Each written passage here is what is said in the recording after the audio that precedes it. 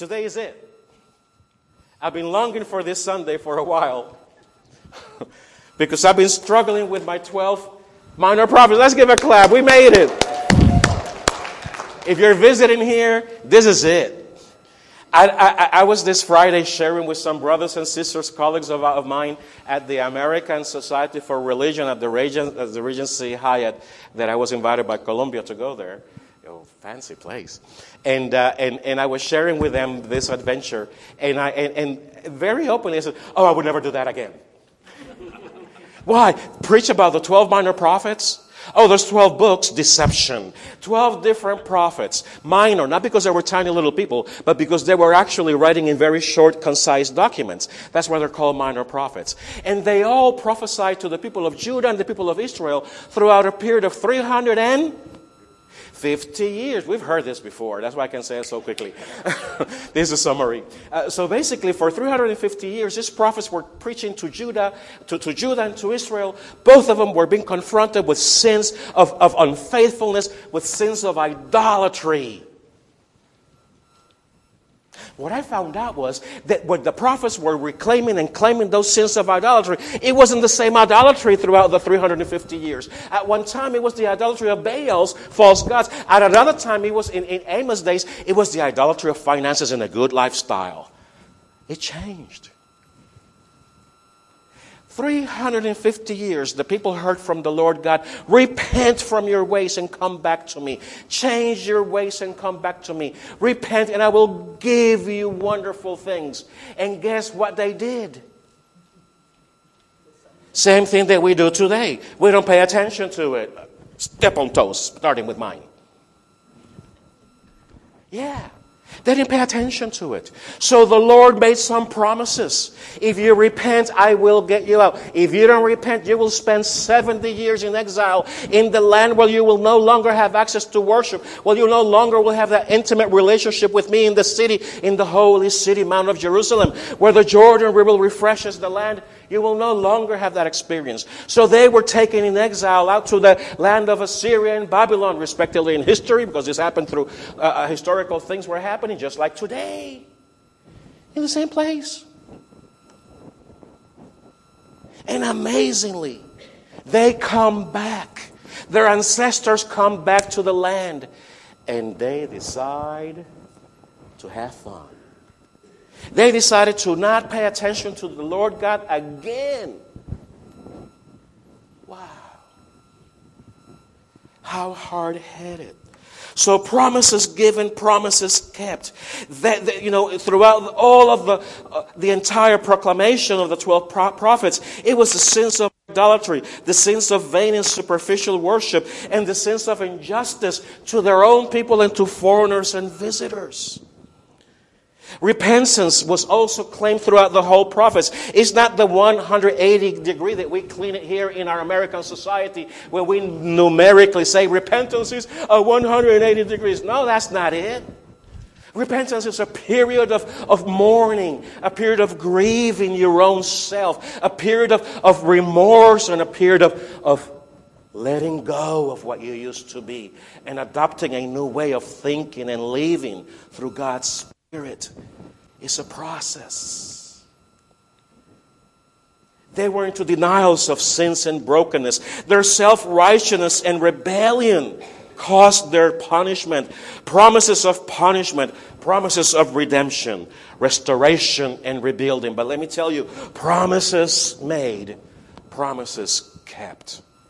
And listen now to and for the word of the Lord as I summarize that chapter. As in these few verses, these first 6 verses of the prophet Zechariah. He summarizes the experience of 350 years. He may summarize our experience in life. Listen to and for the word of the Lord. It begins in November. In November of the 2nd year of King Darius' reign, the Lord gave this message to the prophet Zechariah, son of Berechiah and grandson of Iddo. I, the Lord, was very angry with your ancestors. Remember. Therefore, say to the people, this is what the Lord of heaven's army says. Again, return to me, and I will return to you, says the Lord of heaven's armies. Don't be like your ancestors who would not listen or pay attention when the earlier prophets said to them, this is what the Lord says. They and their prophets are long dead, but everything I said through my servants, the prophets, happened to your ancestors. Promises made, promises kept. Just as I said, as a result, they repented and said, we have received what we deserve from the Lord, heaven's armies. He has done as he said he would. The word of the Lord. Promises made, promises kept. And amazingly, they find themselves being reminded that you are making the same sins. You are repeating the same brokenness. You are repeating the same evil that your ancestors are doing. Can I bring it home? We tend to repeat the same heresies.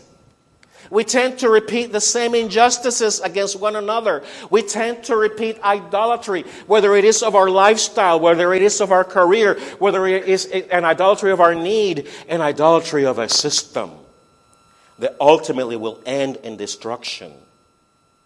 But you see, the document of Zechariah is fascinating because Zechariah, one of the 12 minor prophets, already by the end of this time, when Malachi, remember Malachi is our Italian prophet, Malachi.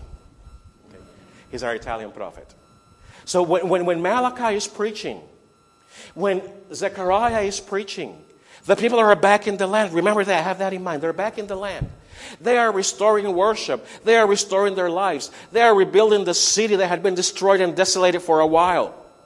They are restoring their philosophy. They are restoring their music. They are restoring their arts. They are restoring their theology. And yet,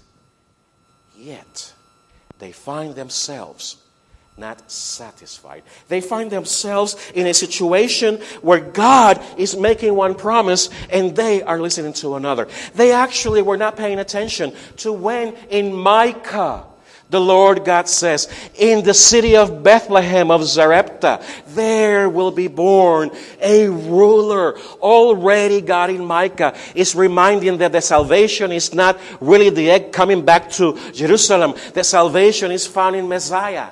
And it is in Malachi. And it is in all of the 12 prophets that you find Jesus. Listen to this litany as I read how Jesus is found in all the minor prophets. In Hosea, Jesus is found as the faithful husband, even though we may run away.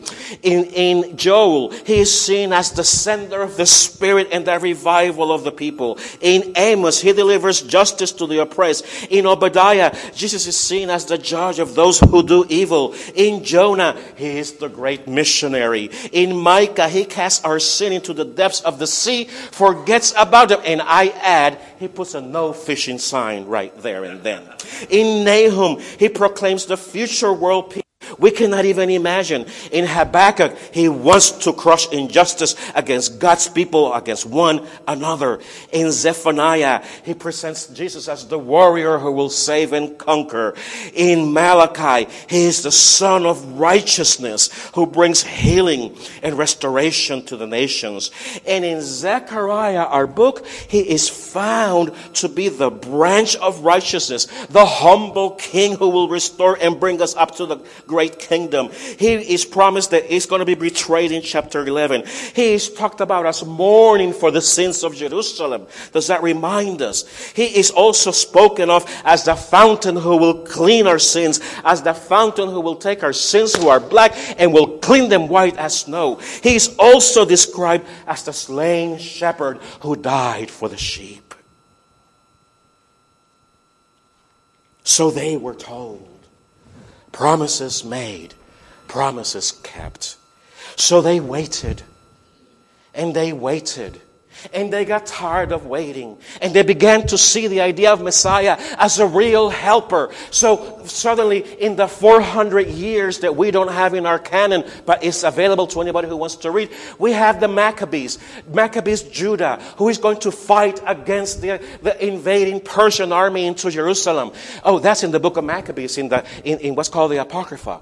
Look for the story, because God is still showing God's self and God's power to the people of Israel. And it is in that story that we celebrate, that we find the great festivity of Chanukah. Is it? No, Hanukkah.